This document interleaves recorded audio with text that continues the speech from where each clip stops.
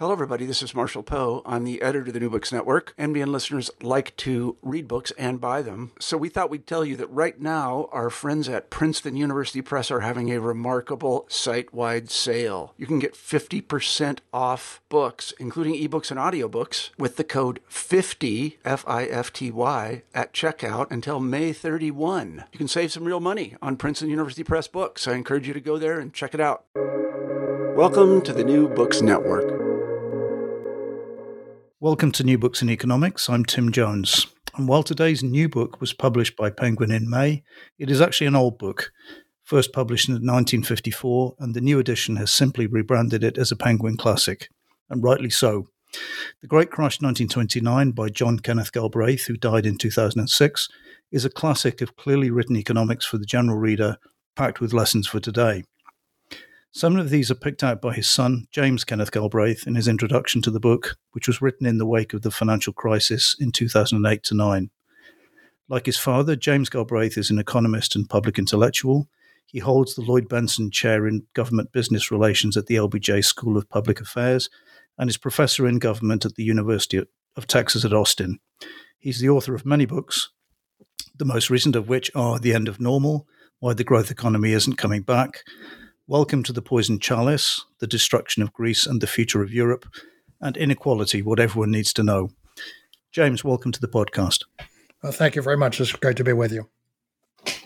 I chose this book for the podcast because it was the first economics book I ever read, because my father had a copy from when he was a student in the 50s, so it's probably one of the early editions. Margaret Thatcher had just been elected for the first time, and I was a teenager with no knowledge in economics, but it was understandable, and it was a real page turner. It's been nearly 70 years since it was published, but do you still hear that kind of thing from people today about what this book meant to them? Oh, the book is, yes, it's never actually been out of print except possibly for a few weeks in 1989, just before, or 87, I guess, just before the stock market dropped by 30% in that October of that year, and it was very rapidly brought back into print at that time.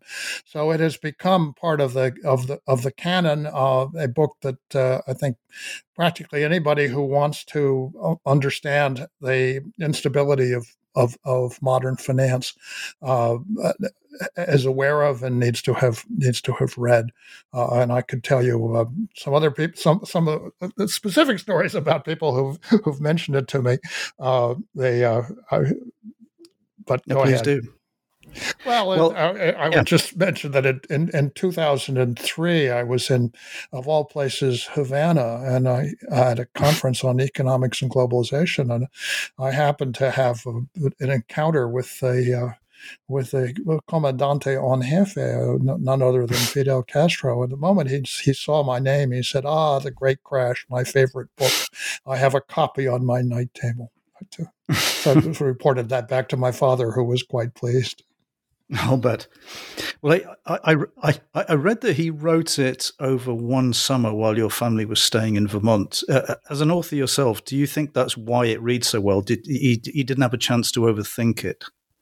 Yeah, that's correct. I think at the end of about this period, someone suggested to him that the crash of 1929 had never been properly written up. There's greatly overtaken by the Depression, the New Deal, and the war, and so he just set out and went to the Baker Library at Dartmouth College and wrote it. Largely from the contemporary accounts, some books,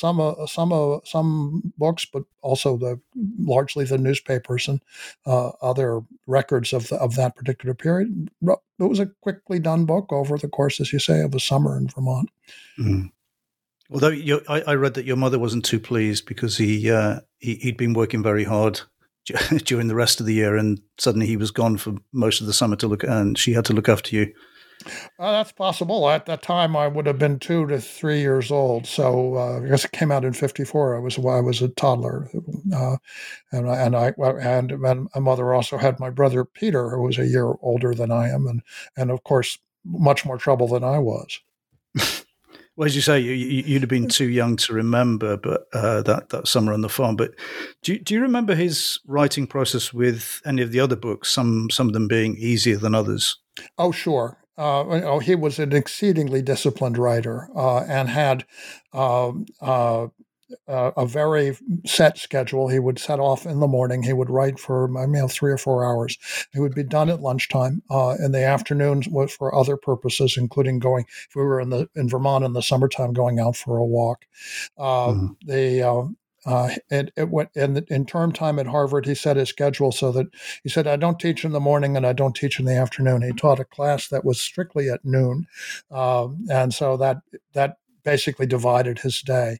And his writing process was also as disciplined as the hours, insofar as he would write a draft. It would then leave his hands, go to an assistant to be typed, usually I think in triple spaces, come back to him a few days later for revision, go back. And this process would be done 6 or 7 times. With the result, by the way, since he had an exceptionally careful and diligent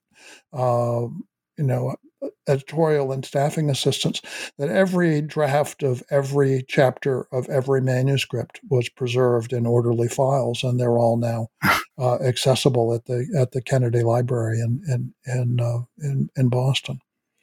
So he was writing in longhand, and someone else was typing them up.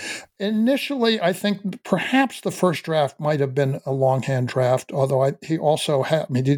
He did type on a typewriter. But once they were typed, then he would just simply revise by interleaving with notes in longhand.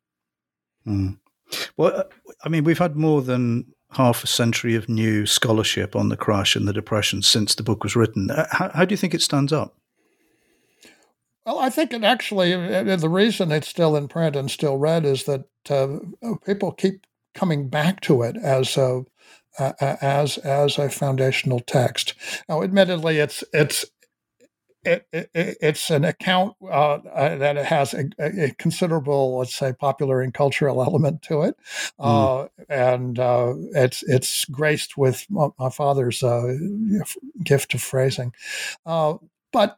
There was a period when there was a rather turgid academic economists were saying, no, the stock market really didn't matter, that the Depression was already baked in the cake before the collapse of September, October 1929.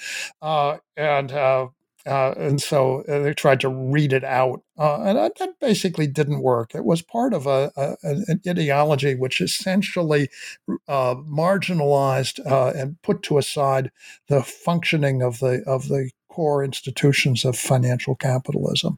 What banks do, what commercial banks do, investment banks do, and so forth, doesn't really matter. The scams that they engage in don't really matter. What matters is some deeper and more obscure process in the so-called real economy.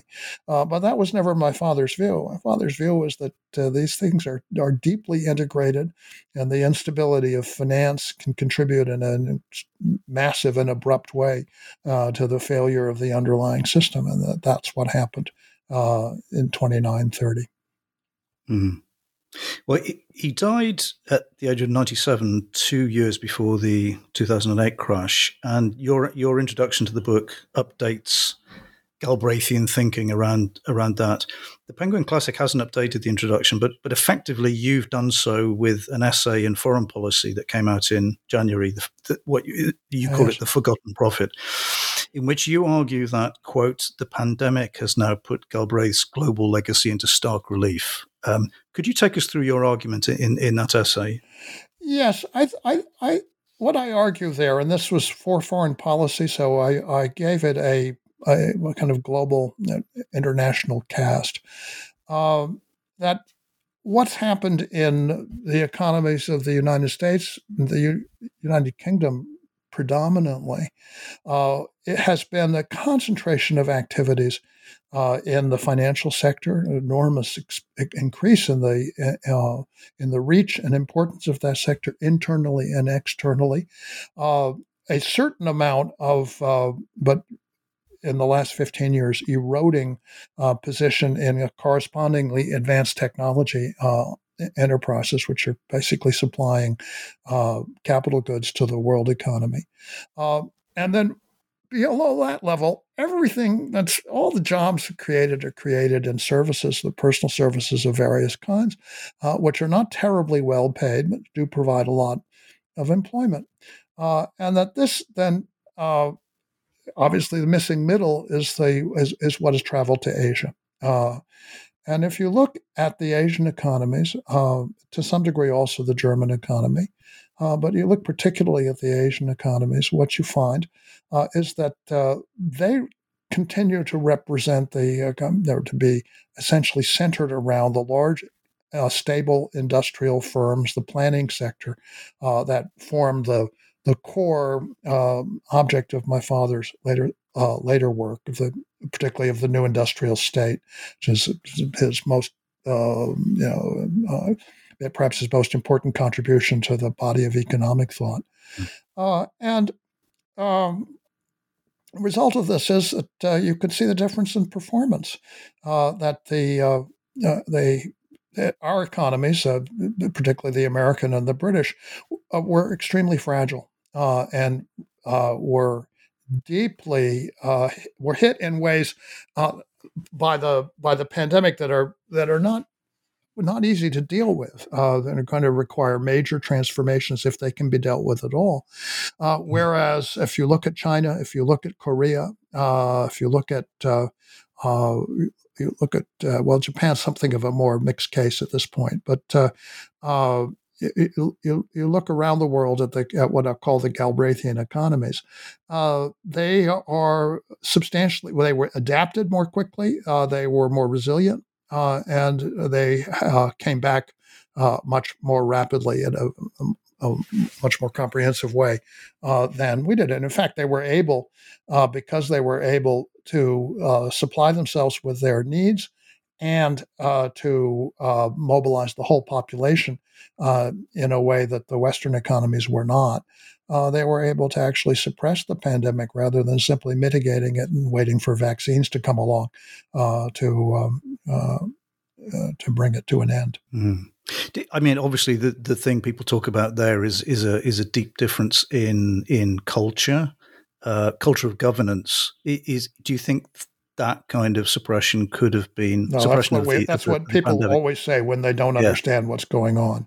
Mm-hmm. Nobody in 1960 thought that Korea or China had a culture of governance that was likely to produce an effective result in a situation like this. And those countries were, and China in particular, very disorderly at that time. Mm. But the fact that they have developed along certain lines and sustained the building of an industrial society with core technical competences, core manufacturing abilities, and with directed essentially at the corporate level by enterprises with long-term objectives, long-term perspectives, and that are not driven by short-term profit maximization, that are not subject to the diktat of Wall Street consultants, that are protected to a degree from financial manipulations, from scams, from get-rich-quick schemes, from pyramid schemes, from everything that's described as having affected Wall Street in 1929 in the Great Crash. These are the reasons why these countries are able to deal with crises of these kinds more effectively than we have been. And we were in this position. I mean, what they did. If you look at the post-war development of Germany and Japan, and also of Korea and also of China, you discover that they were taking a good deal of their initial impetus from the American model, from the model of the New Deal, and from the American corporation of the post-war period. That was what their economies essentially were built upon, and they learned about these things, and to a very substantial degree, by reading my father. I discovered this in China in the early 1990s. I went out as a under a UN United Nations Development Program contract as an advisor to the State Planning Commission, which is the very center of the Chinese decision-making process, certainly at the time. When I was invited to effectively audition for this position as a part-time consultant there, and it was a training. It was basically training and educational exercise. After hearing me out over a period of some hours, my audience, who consisted of section chiefs and so forth, all brought out copies of my father's books that had been translated internally, unofficially, and they asked if I would sign them, which I, of course, was delighted to do. But the reality was that particularly in the post-Mao period, these people who were thinking about how to develop their economy were thinking very much along Galbraithian lines. Mm. Well, I was actually referring to the governance of the pandemic when I rather than economic governance, but I completely take your point. Coming back to something you wrote in the introduction, and again, you were referring to something he said in the book about the golden age for professors and the way that the economics profession developed after the crisis. In April, you wrote another very interesting essay for Foreign Policy. This one, "The Death of Neoliberalism is Greatly Exaggerated." And in this, you point out that the 2008 crisis dented economic orthodoxy, but the pandemic blew it apart. Can you take us through the argument in that essay, and especially your call for a new generation of what you call scholar practitioners to take over the profession? Yeah. Well, in 2008, the economics profession put on a great show of pretending that nothing could be foreseen. That's well-known episodes, including the question posed by Her Majesty the Queen to Tim Beazley and his colleagues. Embarrassed and somewhat sheepish responses. But at the end of the day, nothing happened in the profession. Nobody who in fact did foresee it or who understood why the system was prone to blow apart in such a dramatic way received any recognition from mainstream academic economics. Not a single senior professor was appointed to any out of the ranks of the critics and dissidents to any position, in fact, the mainstream went on a major counterattack, trying to disparage and run down the challenges that they found they couldn't entirely ignore. And this carried on until the pandemic, and the pandemic blew the system apart in at least a serious, I think, in many ways, more serious and fundamental way, and in a way which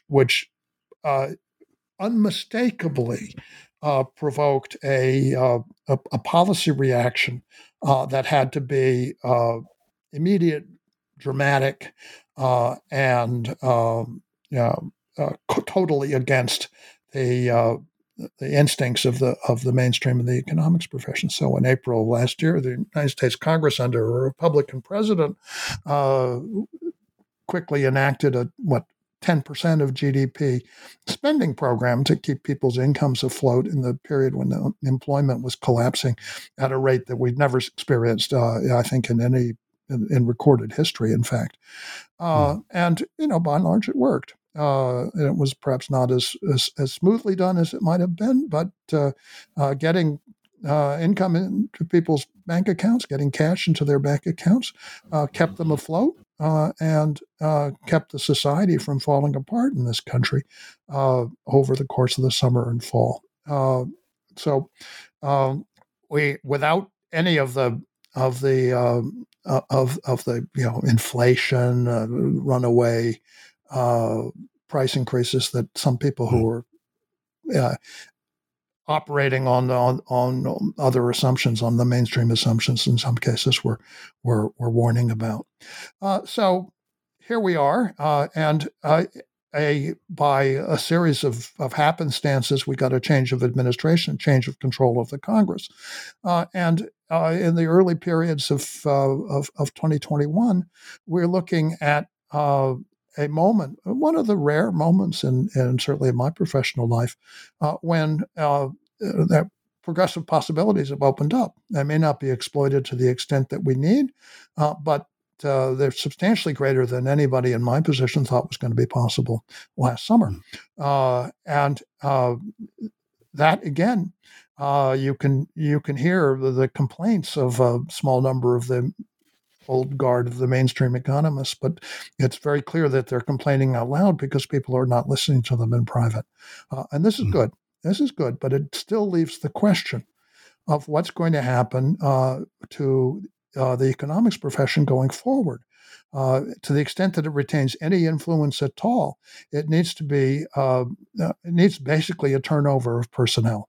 And the question is then, since the mainstream of the economics profession has not been extracting and bringing out and training new economists who are particularly useful, where are you going to find these people? And the answer to that, in my view, is that it's going to look very much, if it's going to happen, it has to look very much like what happened in the New Deal and in the Second World War in this country, where people were brought in to achieve certain goals, to rebuild certain sectors, agriculture, industry, infrastructure, you name it, and energy in our case. And when we've achieve some of that, those people should come back. Should be the people who are become the teaching and core and who form the next generation of economists. If we're going to have a next generation of economists, it should not be. We should not continue to privilege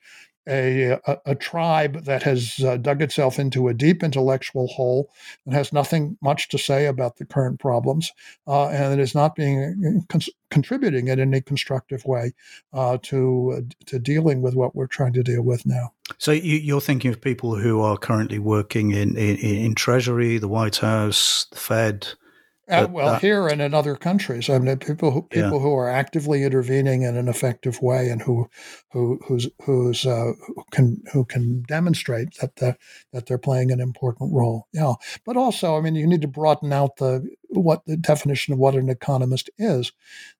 We are going to have to reconstruct the social systems that provide employment, because otherwise we're not going to reabsorb the millions of people who have been displaced by the pandemic. We're going to have to rebuild our social insurance system so that people have a decent modicum of security, retirement, health, and other areas. We are going to have to reconstruct our energy systems and deal with climate change. So this requires people who have some understanding of the engineering issues that are involved here. So there, a broader, more engaged, more technically competent, if you like, real world savvy group of people. In the period that we were talking about in the immediate aftermath of the crash of 29, the economists who were relevant, and my father was an example of this. He came into the federal government first time in the summer of 1934, working for the Agricultural Adjustment Administration. What did he know about? He knew about farming. He knew about beekeeping. He knew about a number of specific issues, marketing in agriculture. These things are. This was at the core of a major part of the crisis, which was the crisis of American agriculture. It was the collapse of American agriculture. People who knew about that were what was required. His interest then moved on, and he became very much centered on the industrial system. But there again, what he knew was about how corporations function and how industrial systems function. He applied that knowledge and acquired more in the immediate aftermath of the war. He was director of the Strategic Bombing Survey, so he was able to assess what had happened in Germany and Japan, and in fact realized that the and the bombing campaign against the German economy had not been effective. One of the things that happens when you bomb a factory is that you simply accelerate the depreciation of machines that are being replaced anyway, so that actually speeds up modernization. These kinds of things are things that people know if they have some connection to the real world. If you're sitting in an academic economics department, you learn nothing about this. There's the whole profession is sealed off in a miasma of algebra and economic statistics, many of which are in fact not understood by the people who are using them. So it really has a crisis of an intellectual community who's that's in many ways clearly past its sell-by date. Yeah. But you make a very salient point in the piece where the same piece where you argue that the massive increase in liquidity and debt won't lead to inflation in the traditional sense, but quote, bidding up the price of stocks, land and housing, so they further enrich the already well-to-do. And I wonder, there is a tendency, as you know, there's a tendency of economists to fight the last war. And I wonder whether your scholar practitioners who've been blooded by this crisis would have the right focus and incentives to deflate assets, and how would they do it? Well, we're seeing some discussion of that, and I think this is a very interesting issue because here is where you get into a discussion of the taxation of wealth in particular, and the economists who have, I think, progressive instincts, but who have been talking about, let's say imposing Elizabeth Warren's proposal for a 2% tax on appraised wealth each year.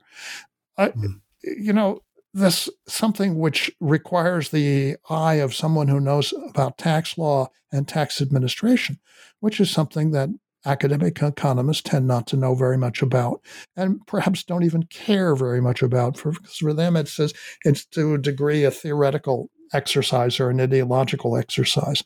But the reality is, if you're writing tax law, you need to know how taxes function and how the business of appraisal and assessment is actually carried out, and that will then give you really a different perspective, and it would lead me in particular to say, don't do it that way. The way things to focus on are land and land equivalent, like intellectual property rights, copyrights, and patents, and so forth, mineral rights. These are fixed assets which can be appraised and can be taxed, and which are highly concentrated. And if you want to, improve both the distribution of this in the system and the financing of the public sector, that's where you should focus your efforts. Or for that matter, the other area that I would point to is, because we have a tax that works on it, is estates and gifts.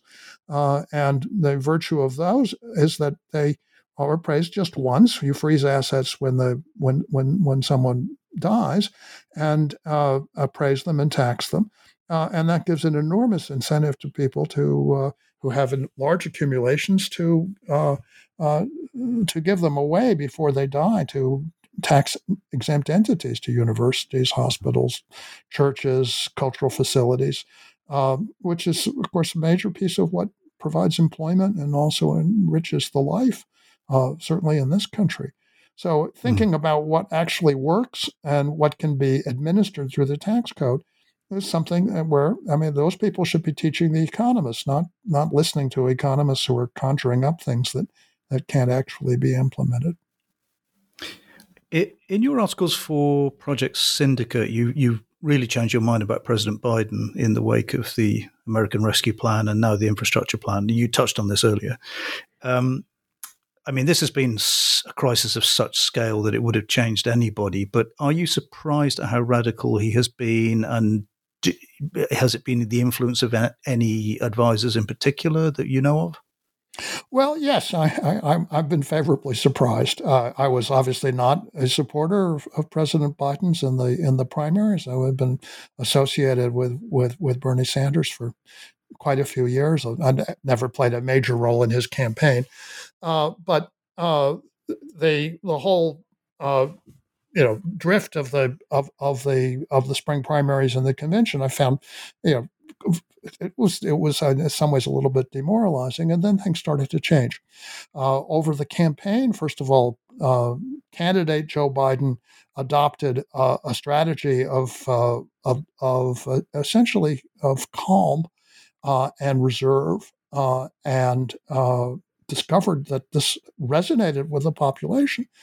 And then, as he assembled his administration, he drew upon, first of all, people who knew how to function as staff and people who knew how to function in the Washington political environment. So he drew heavily from the progressive think tanks, and he didn't simply go out and pull down the same people from prestige economics departments. He wasn't seeking to burnish his administration by bringing people in simply because they had positions in some place that had some reputation, which is exactly what did happen, frankly, in the Obama administration. And so, when you looked at the people who were brought in, and thinking about people like Jared Bernstein and Heather Bauschy, and go through, and then bringing Janet Yellen to the Treasury, who was a very seasoned practitioner. You got a group that, first of all, understands the byways of the Capitol, and then, along with the president, also understands that you don't have much time. That normally, particularly if you have a very narrow congressional majority, and of course this was the other big gift, which was the Senate runoffs in Georgia, which were heavily influenced by one of my former students, the great Stacey Abrams, and really put together a transforming political coalition in that state. Gave the Democrats a very narrow majority, which may or may not hold. And that gives you a strong incentive to do as much as possible in a short period of time. And put those things together with maybe one other thing, which is that Joe Biden himself has been around. When you're 78 or 79, you naturally don't think of yourself as having an enormous amount of time. You're not looking ahead 10 or 15 or 20 years. But you also have experience. You know that the successful cases, whether you agreed with them or not, of American politics are people who acted quickly. It's true of Roosevelt. It was true of Reagan. It was true of LBJ in 1965. And so taking advantage of your opportunities is a lesson that really seasoned politicians, I think, absorb. So all of these things came together in a way which, it's fair to say, I didn't fully anticipate, but I highly appreciate it. It's a rare moment, and let's hope that it deepens rather than fades. Well, I mean, European governments have been criticized for being far less ambitious than the Biden administration.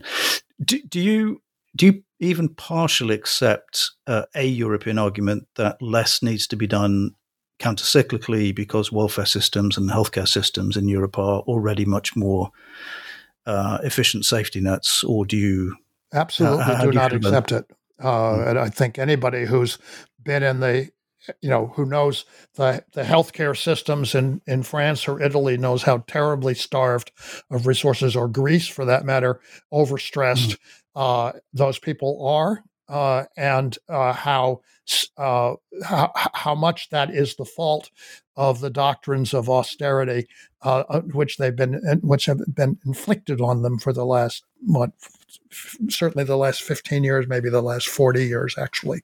So in a way which is simply not true in the United States. We may have a very inefficient and wasteful system, but we're spending twice as much on healthcare as the Europeans are, just to take that one sector. And I think twice as much on higher education than Europeans do as a share of a very much larger GDP per capita as well. So I absolutely do not accept it. The Europeans have dug themselves into a hole of their own making, allowed essentially a class of hyper-conservative creditors, strongly influenced by the traditions of von Hayek and von Mises and these what's called the ordo-liberal thinkers of the late 20th century, to take control of their systems, and they're going to pay and are paying a fearsome price. And when you compare it to what is happening in other parts of the world, where countries are able to mobilize resources and have done so with a real technical ability, you're going to see the Europeans falling very, very far behind. I mean, again, I come back to China. China mobilized its resources. It dealt with the pandemic, and it's back to both a normal level of economic activity, but ongoing economic development. Clearly visible in the kinds of engineering initiatives that you see going on in that country, the construction of things.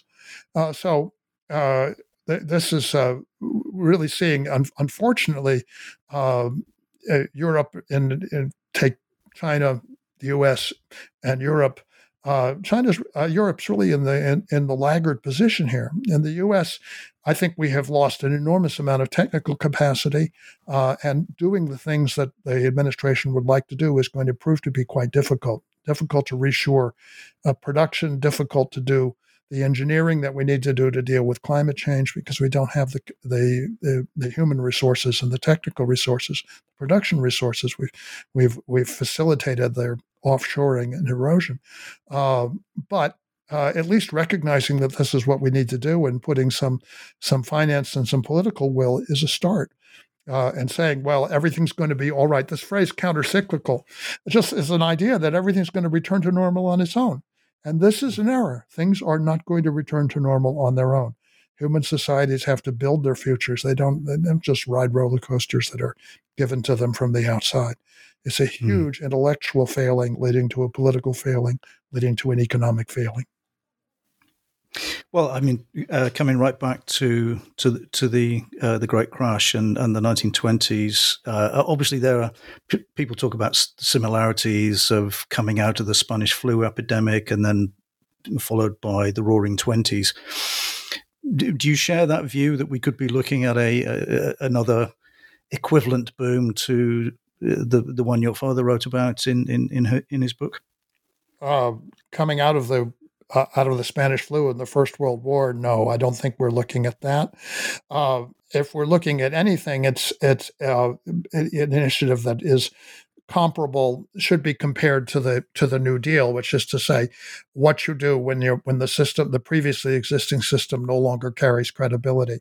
In 1933, when Roosevelt came in, the alternative was not capitalism or a return to normal. There were no economists saying things are going to just go back if you do nothing. It had been the mantra for 4 solid years under Hoover, and nobody believed it. The alternatives were communism and fascism.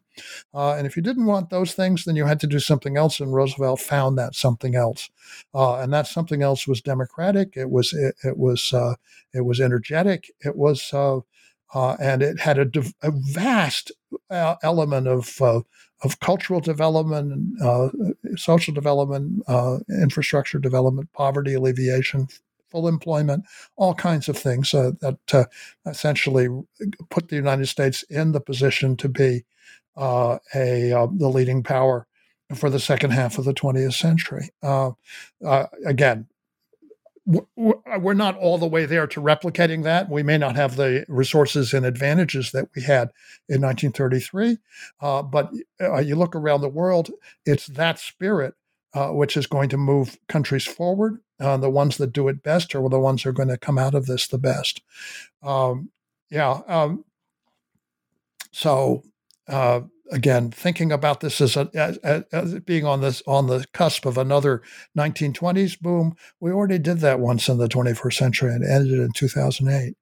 I don't see it happening anytime soon. If anything, the things that we're already doing in the financial sector are threatening the viability of a new turn, and that really have to be dealt with and to a degree, regulated and suppressed. Is SPACs and so forth. I mean, there's the financial sector hasn't gone away, and it still represents very significant dangers to the stability of the economy. Okay. Well, to finish, because this is a podcast about books, I ask every guest to choose a book or even two to recommend to listeners. What have you chosen?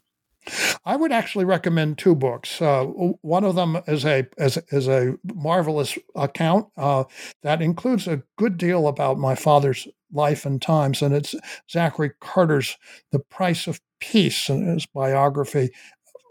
Largely focused, it's a biography of John Maynard Keynes, but it extends beyond that, and in many ways is one of the best accounts of the way in which my father took up and brought forward, but also differed from the legacy of Keynes in the United States. So highly recommended, The Price of Peace by Zachary Carter. And the other one is a book that's going to appear shortly from an academic press. It's from Routledge, and it's by a young scholar named Isabella Weber, an economist of German origin, now at the University of Massachusetts at Amherst, and who is a really fundamental expert on China. And her book is entitled "How China Escaped Shock Therapy." And it deals with the decisions that were taken in the post-Mao era based on a lot of field research. And one of the things that Isabella Weber really uncovered, which was a revelation to me when I read the manuscript, was the extent to which the Chinese of this period were basing their decisions to not go the route of the Big Bang of Milton Friedman's massive liberalization, not go the route that the Soviet Union took or that Russia took after the Soviet Union collapsed, but to build on what they had. So that they were following what they believed the United States had done in the war under my father's administration of the Office of Price Administration, and they were reading his books about and particularly the American Corporation, the New Industrial State, and his other works. As I mentioned earlier, I discovered that on my own a little bit in the 1990s when I arrived in China. But again, this book is a very important contribution to understanding what's going on in that part of the world. And do you know when that's being published? It will be published, I believe. I think the date is now like the 28th of May by Routledge. Right. Yeah. Okay. Well, today I've been talking to James K. Galbraith about The Great Crash 1929 by John K. Galbraith, republished this month, May 2021, as a Penguin Classic. James, thanks again for coming on. It's a great pleasure. It's wonderful talking to you.